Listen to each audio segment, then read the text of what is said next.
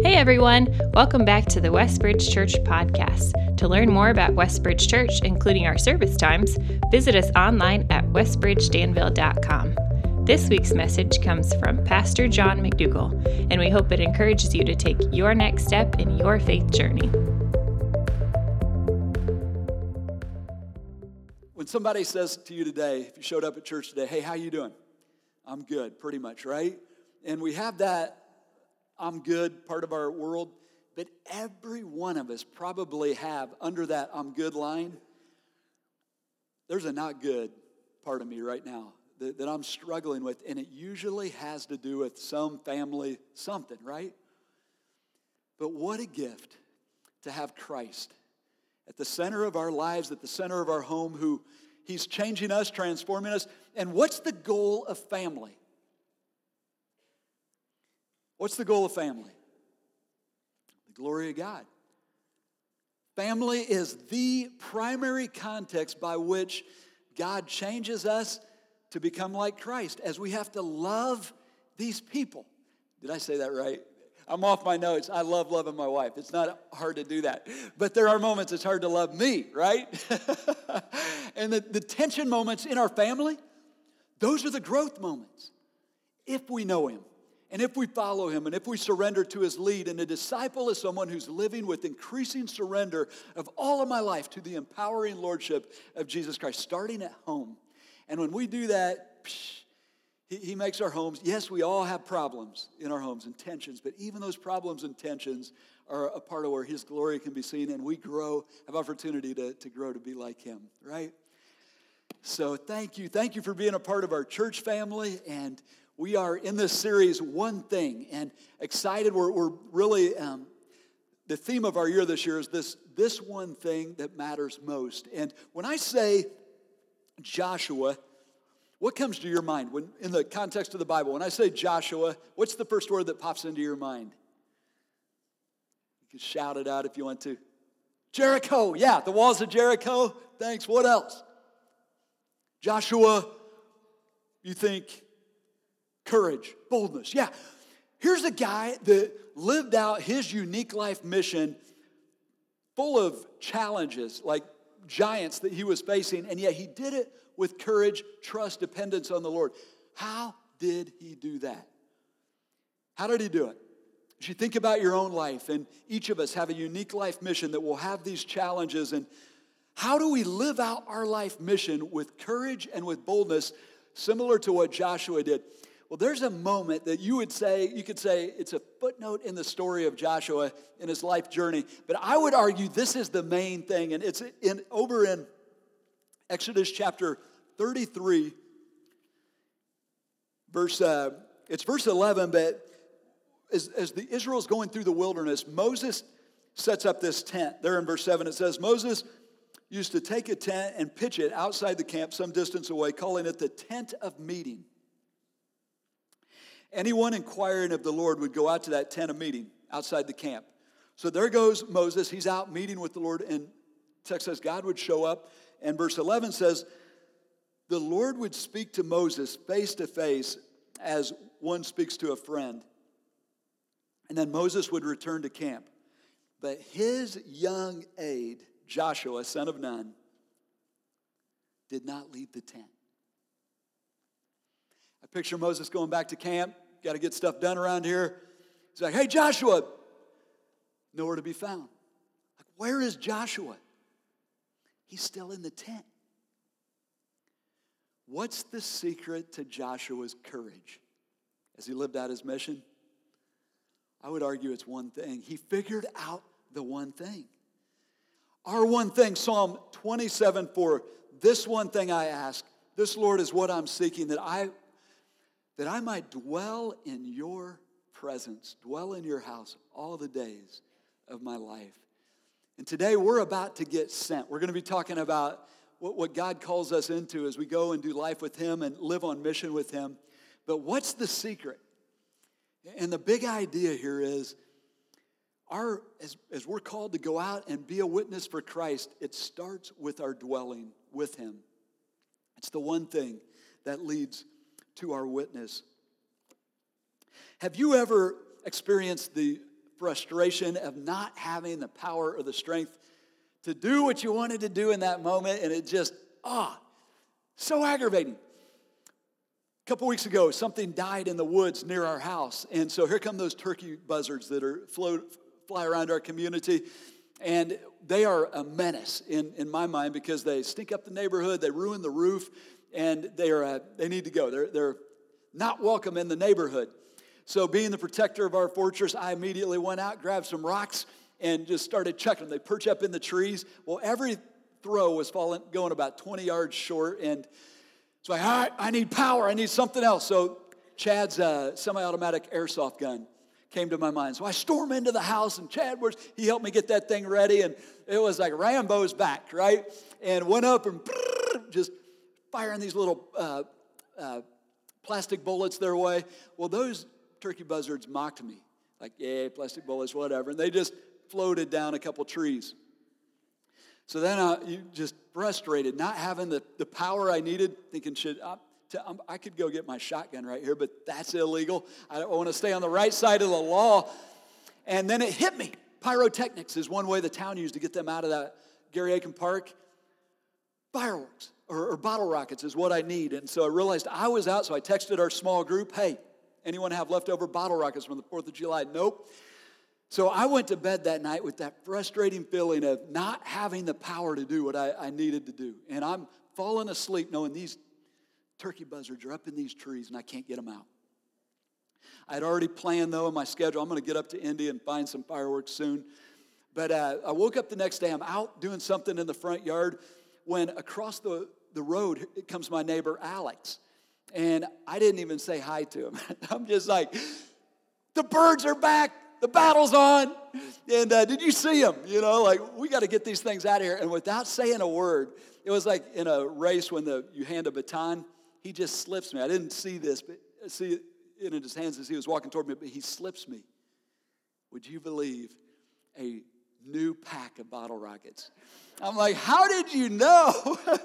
And this was like Christmas in September.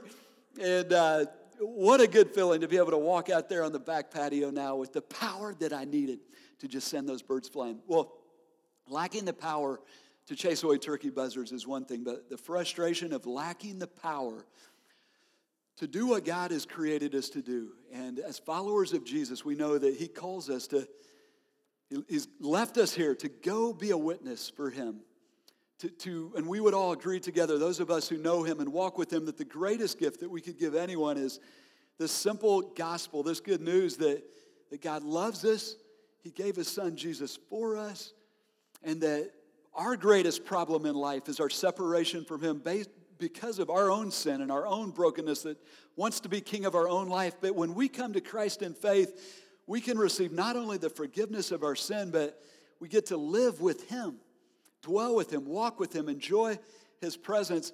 And yet, when it comes to having those faith conversations, or when the opportunity opens up, and that moment comes to, with grace, but boldness, step in and help someone in their faith walk, have you felt the power go?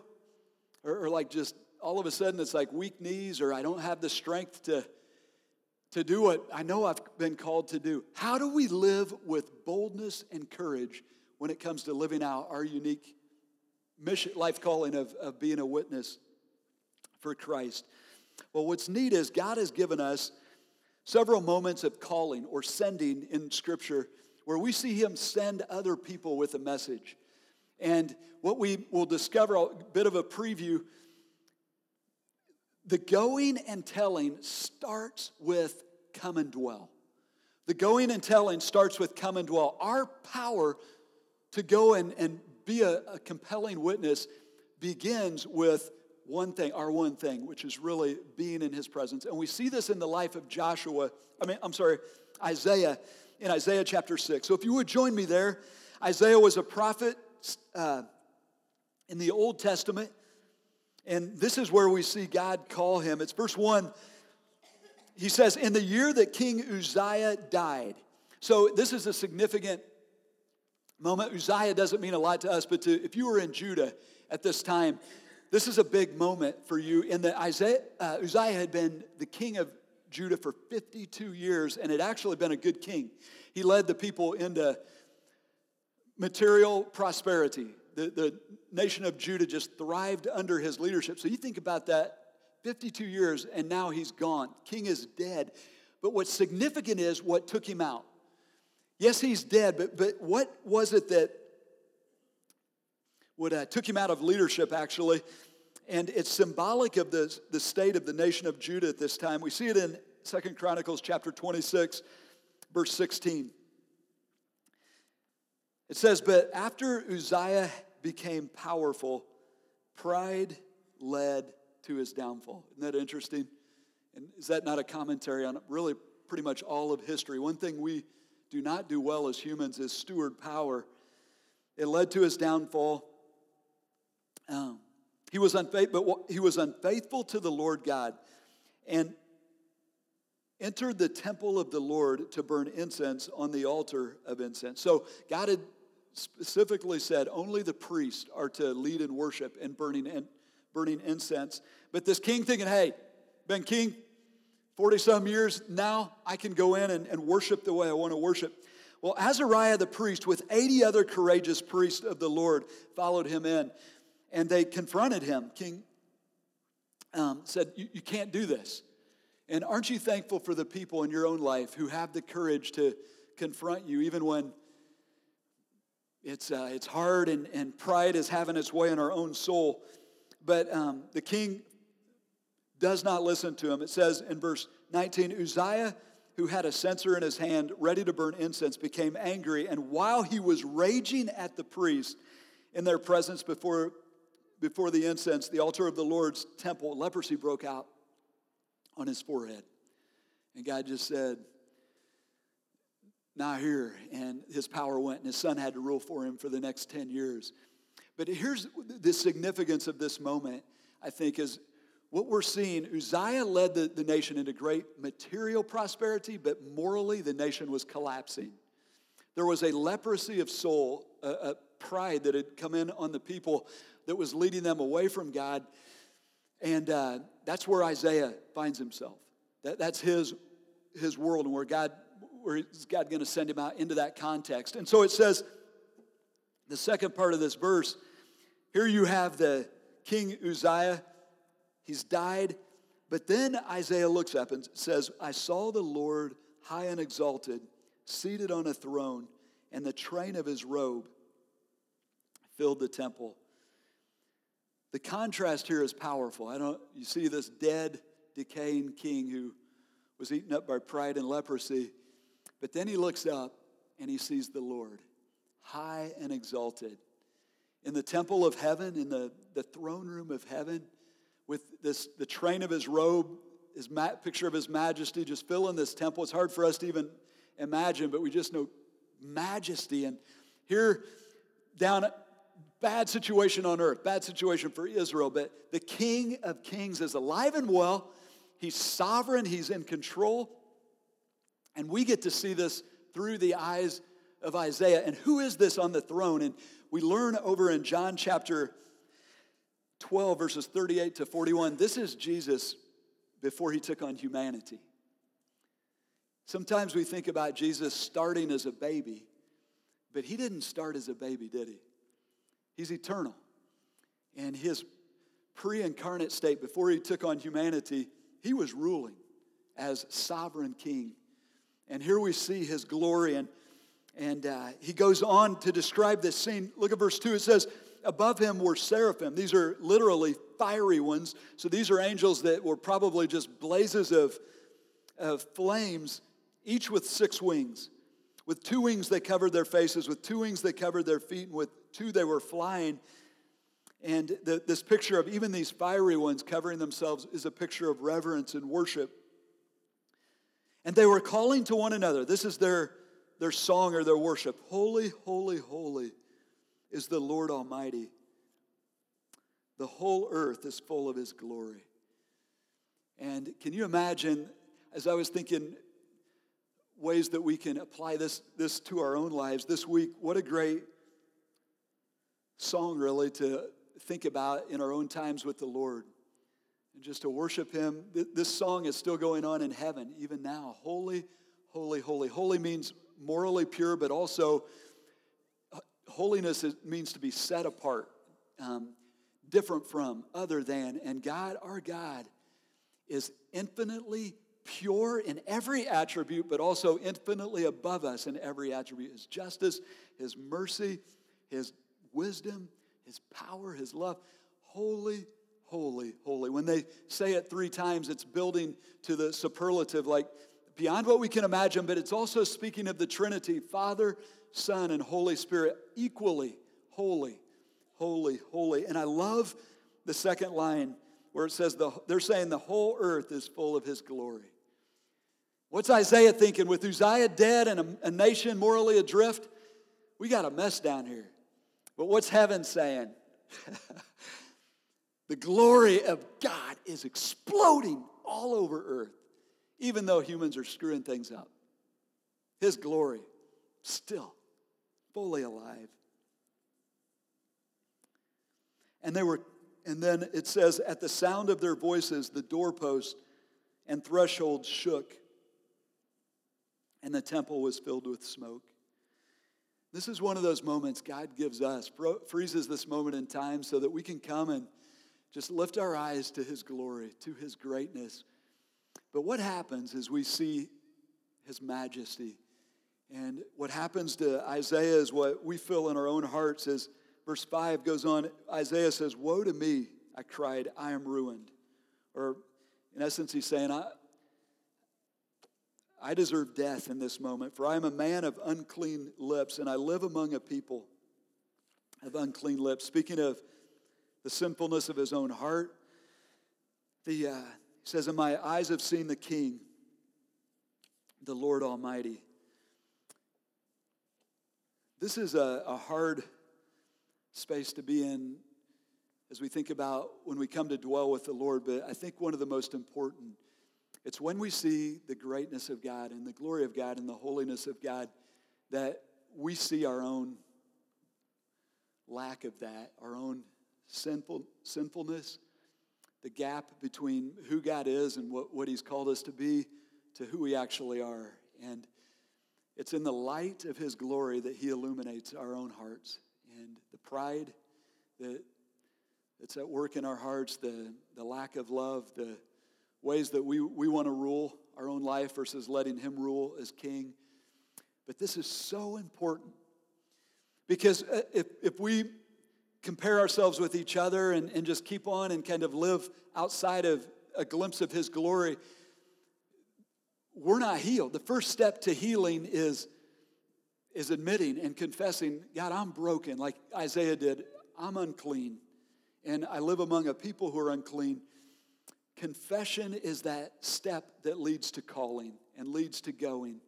So important in our own lives. And aren't you thankful our God is so gentle with us in this? I heard someone say that if God revealed all the areas that we needed to fix at once, we'd go either crazy or we'd just run into the cave of denial and never look at ourselves again. But he's gentle with us, isn't he? And it's day by day, step by step. We're all on a journey. None of us are perfect. But he's changing us if we've come to Christ. And he does so one glimpse of glory at a time, one confession at a time. Little by little, we're becoming like him. But what's the purpose of that as we become like him? And he goes on. It says, verse 6, then one of the seraphim flew to me with a live coal in his hand, and which he had taken from tongs from the altar. So Isaiah doesn't even pray for forgiveness. He just says, I'm dead. And then he sees this fiery creature, 6 wings, coming his way with a live coal that had been taken from the altar. What's he thinking? Yep, I'm dead. This is my moment. I'm about to go. When it says he touched my mouth with it, it says, see, this has touched your lips. Your guilt is taken away, and your sin is atoned for. Isn't this awesome? He goes from thinking, I'm dead, deserve to be dead, to your guilt is taken away and your sin is atoned for. What is this? This is the grace of God in motion. Can you imagine how many times Isaiah must have shared this story? Like, guys, I was dead. And this angel comes at me and says, no, your guilt is gone. Your sin atoned for. What did Isaiah do to deserve that? Nothing. That's grace, unmerited favor. And followers of Jesus, what have we done to deserve our forgiveness and our sin being atoned for and taken away? Absolutely nothing. But here's the thing, you guys. We have a much better story than Isaiah does. Because it wasn't just an angel who was worshiping the king who came for you and me. It was that king who got up off his throne, set aside this royal robe, left the seraphim and all of heaven watching and waiting as he came down to clothe himself in humanity, to take on weakness, still fully God, and yet now fully human. And this one who deserves holy, holy, holy, put himself into a broken place where he would be spit on, mocked, crucified for you and me, and suffer the wrath that we deserve so that we might be forgiven. The Lamb of God. He took away the sin of the world. Anyone who would call on his name receives the forgiveness of sin and the chance to do life with him forever. What kind of story and what kind of grace do we have and have we received? Amen?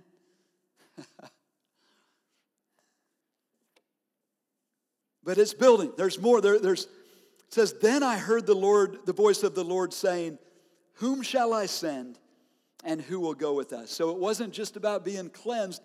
It's about a calling. The question today is God still asking that question? Whom shall I send and who will go for us? And by the way, when he says who will go for us, another picture of the Trinity, Father, Son, Holy Spirit, involved in the work of salvation. Who's going to go for us? Is that question still on the table? And I would say yes, yes, yes.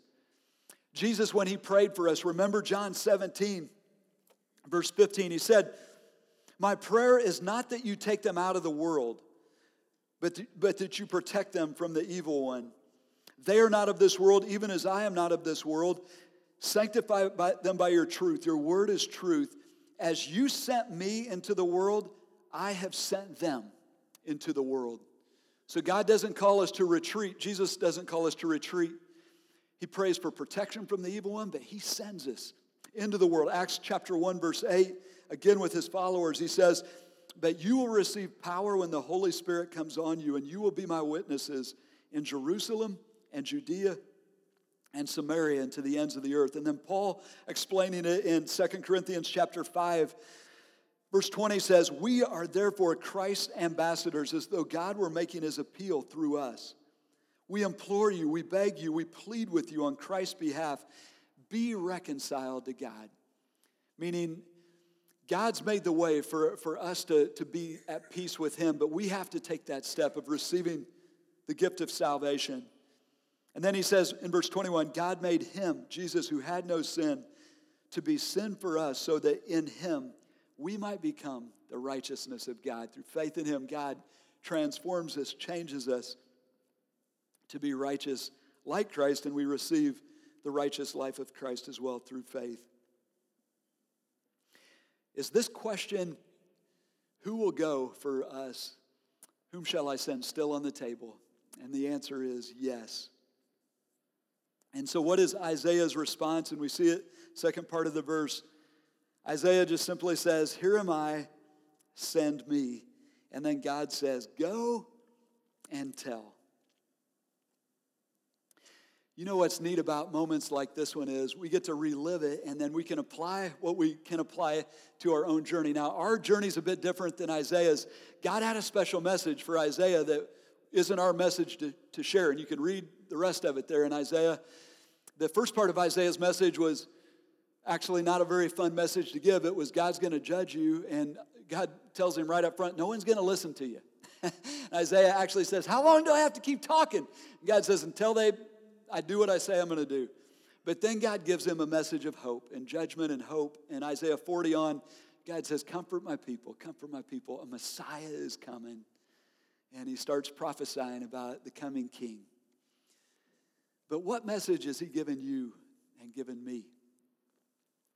And it's this precious news of the gospel, the good news. And the question today is, will you go? Will you be sent? And I love the idea of God brought us all together this morning really for the purpose of being resent as his witness. So I was thinking about the faith journey with Christ. It's really a series of being sent, isn't it? You could almost say every day is just a day where we wake up and, Lord, remind me again why I'm here and what I'm supposed to be doing, and he resends us. But how do we go with power, with boldness, with courage? It starts where Isaiah started. If I go trying to be a witness in my own strength, it's like I'm throwing rocks at the buzzards. It's not going to get there.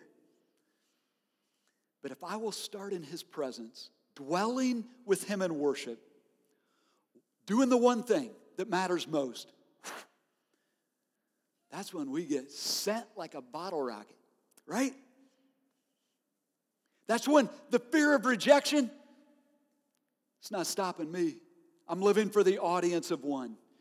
That's when no longer are we going sent like, oh boy, this is something I need to do. Like this is, we feel guilty, so I better say something. No, I'm not feeling guilty. Why would I feel guilty about offering this person the best gift they could ever have, which is to be in the presence of God? Eric Lyon told me he's going to his one thing retreat this tomorrow and the next day, and we're going to all be challenged to do that. Like take 2 days, a weekend, sometime this year, and just commit that time to friendship with God. Go get alone with him and just be with him. And have you noticed, those of you who have experienced this, when you are with God in worship and just basking in the glory of his greatness and who he is, it almost always ends. And I would almost bet my Ford Focus this is what's going to happen to Eric on Tuesday. It ends with getting sent. Have you felt that? It's like, it's awesome in his presence, but then it's like, I got to go share this with somebody. I got to go help somebody. I got to go charge some darkness. I got to go find some brokenness. I got to go just let somebody know that hope lives and that there is a well of joy that won't dry up, and his name is Jesus. And you don't have to live life on your own. He will walk with you. There's hope for your family. There's hope for this broken soul that's just infested with pride that keeps wanting to put me on the throne. He'll help you with that. Why would I feel? No, I got to tell someone, right? The difference between trying to go and being sent, it's everything. Our witness is fueled by our worship.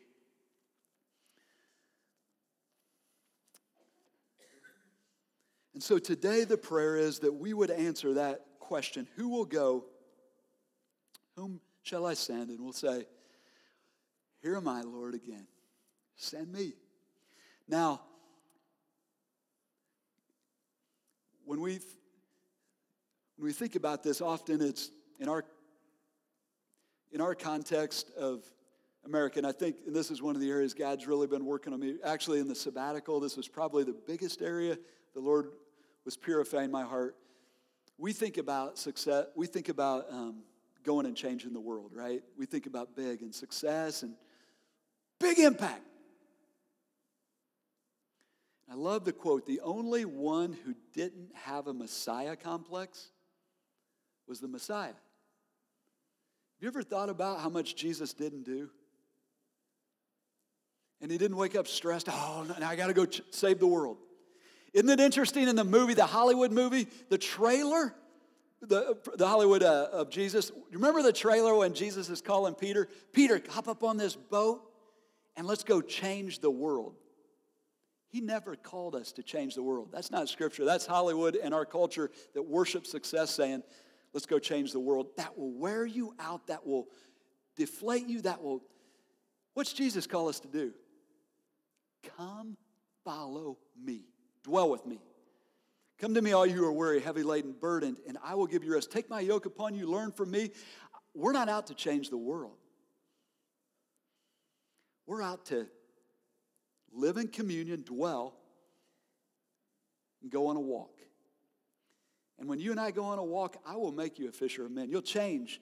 And by the way, I'm changing the world, and I'll use you, but it starts with the walk. Abide in me, and then let's just go be alive with people. Let's just go love people, pure love. Let's quit worrying about, we don't worry about ourselves. It's just like, and if you want me to go over and sweep streets for your glory and shine to the people you bring me, I'm in. Here am I, send me. And if you want me to go climb up and sit on the in the White House, I'll do it. But I'll do it with just as much. I'm off my notes. You know what I was going to say, right? Fill in the blank. It's not about us. It's about Him. And we get to be a part of helping others into this love relationship. We get to be co-workers with the living God, sharing a message that sets people free as we just go out and live our ordinary, everyday lives in love with Him and in love with people as He gives us His love. Isn't that awesome? So we say, here am I, send me. Now, as we go, 2 thoughts to think, and 2, this is kind of the action step, the takeaway. The first is today to pray, here am I, send me. But then second, as we go with the thought of bold invite, bold invite, bold invite. As humans, God said we're sheep.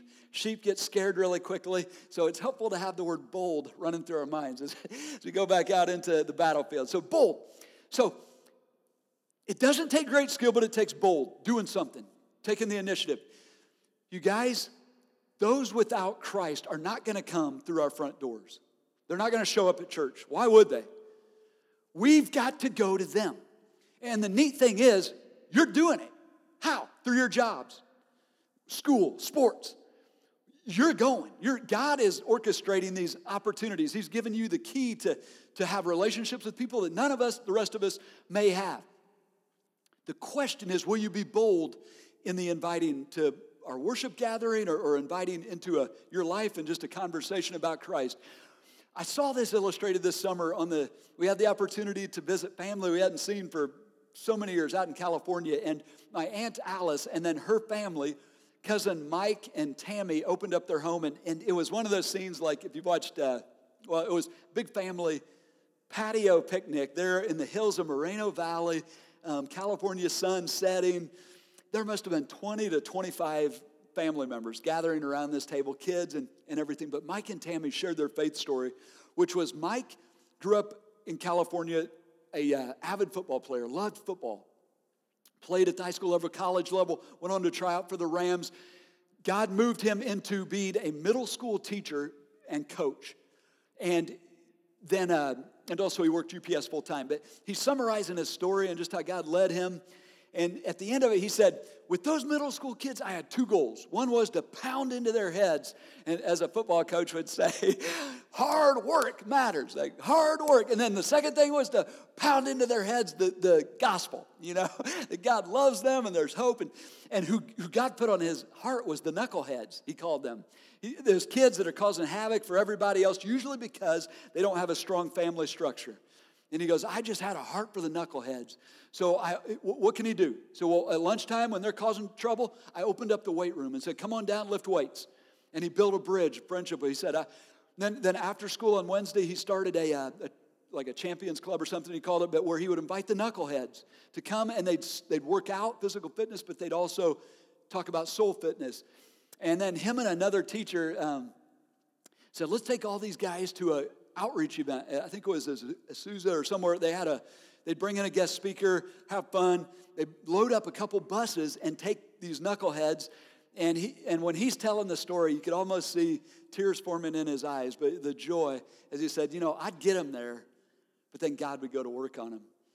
And I saw middle school students walking down the aisle and surrendering their life to Jesus Christ. And Tammy went and she said, yeah, and we go almost anywhere we go in Southern California, we'll bump into somebody who now we don't recognize, but he'll come up and say, hey, coach, and here's my family, here's my wife. And as I next day journaling on that, I'm just like, he doesn't have a seminary degree. It's not that complicated. It's just do something. He just did something. He had a weight room key. Open it up. Be bold. It pumped me up just to, hey, when God opens up an opportunity, whatever that looks like, bold invite. And then the word invite. So as we pray, here am I, send me, a loving invite. I'm becoming more and more convinced there's some power in that.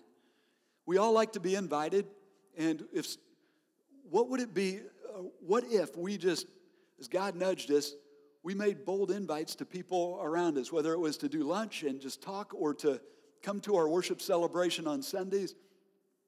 I saw this power illustrated the first Sunday we were back from sabbatical, and so good to be back with you, and was catching up with a friend in the foyer when little Lincoln Roseboom, 4-year-old, got my attention. And he looked up at me and said, hey, I missed you while you were gone. I'm like, oh, man, I missed you too, Lincoln. And then he said, I'm about to turn 5. Like, happy birthday and congrats on that. And then he said, will you come to my birthday party? I'm like, me? I'm a boring adult. How did I receive this? Absolutely, I'll come to your birthday party. And but logistics, I said, how about you have your mom give me a holler? So later Kim told me that Lincoln said, Mom, we need to give Pastor John a holler. She said, what? A holler. Why? Well, I invited him to my birthday party. So sure enough, Lincoln called and said, the party's on. It's Friday night, 7 o'clock. Can you come? And absolutely we can come. And so we, all we thought that party would be in our minds, it exceeded all of that. It was a little taste of heaven. A couple Friday nights ago, it was beautiful. It was in their backyard. We walk in to their backyard, and it wasn't just me that Lincoln had invited. That backyard was packed with people. Sunday school teachers, friends, neighbors, grandparents. So I'm talking with people. We're sharing our invite stories. But Lincoln, from the time we showed up, made us feel like we made his day. He took us over to the trampoline and showed us a couple of his tricks, and then said, come on, see these cupcakes that we're about to eat. We made for all of you. And so he shows us them, and it was, so I was reflecting on the night the next day. It was magic. Didn't see that coming. You get to share the joy of a 5-year-old birthday party again as we're grieving, sending our kids out. There was kickball. Didn't get to join. I got stuck talking to adults, but kickball, a bonfire, laughter, love. It was an outpost to heaven, and we got to be a part of it. We got to share that. Why? A bold invite, a loving invite. How often does Jesus compare the kingdom of heaven to a party, to a celebration? And then he says, now, your job, our job, is to say, hey, come to the party. Come to the party. Come be part of this. And what a gift God has entrusted to us. And to just go wherever he takes us, to whoever it is, and say, here am I, Lord, send me, and then go with boldness and love. The King, his table is ready. So church family, it's our passion, and honestly, as I was prepping this, thinking I'm preaching to the choir here, but could I just say, well done and keep on. Thinking about looking out and seeing you this morning, and how many of you are out in our community, in our schools, soccer fields, football fields, basketball courts, just being the presence of Christ. And thank you, and keep on, keep on, keep on. But this morning as we gather here, may this be a resending. And may the prayer of our heart be, here am I, Lord, send me. To anyone, anytime, anywhere. Amen. Would you pray that with me? And if you would bow your heads and just go ahead and, in your own words, just whisper that back to the Lord as you picture him. This morning, he's on his throne. He's cleansed us, loves us. He's called us his own.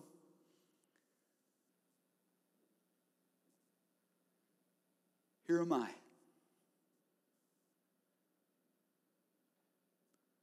And now just tell him, send me.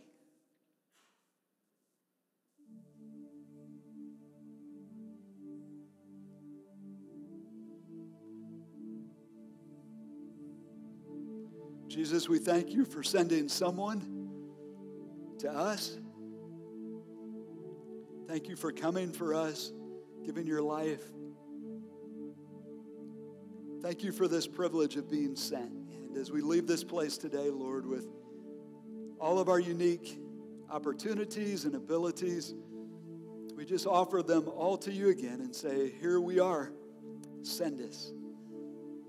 Lord, as we go out into our community, into pockets of brokenness and darkness and just all the issues that are there, I thank you that we go with the power of God, with the message that's powerful to set hearts free and bring healing and hope and eternal joy to those who will follow you. Thank you. We just pray you would send us this morning. We love you and we pray all this in Jesus' name. Amen. If you were encouraged by today's talk and believe it would be helpful for others, please be sure to subscribe or share. To experience other messages or find helpful resources, visit us online at westbridgedanville.com.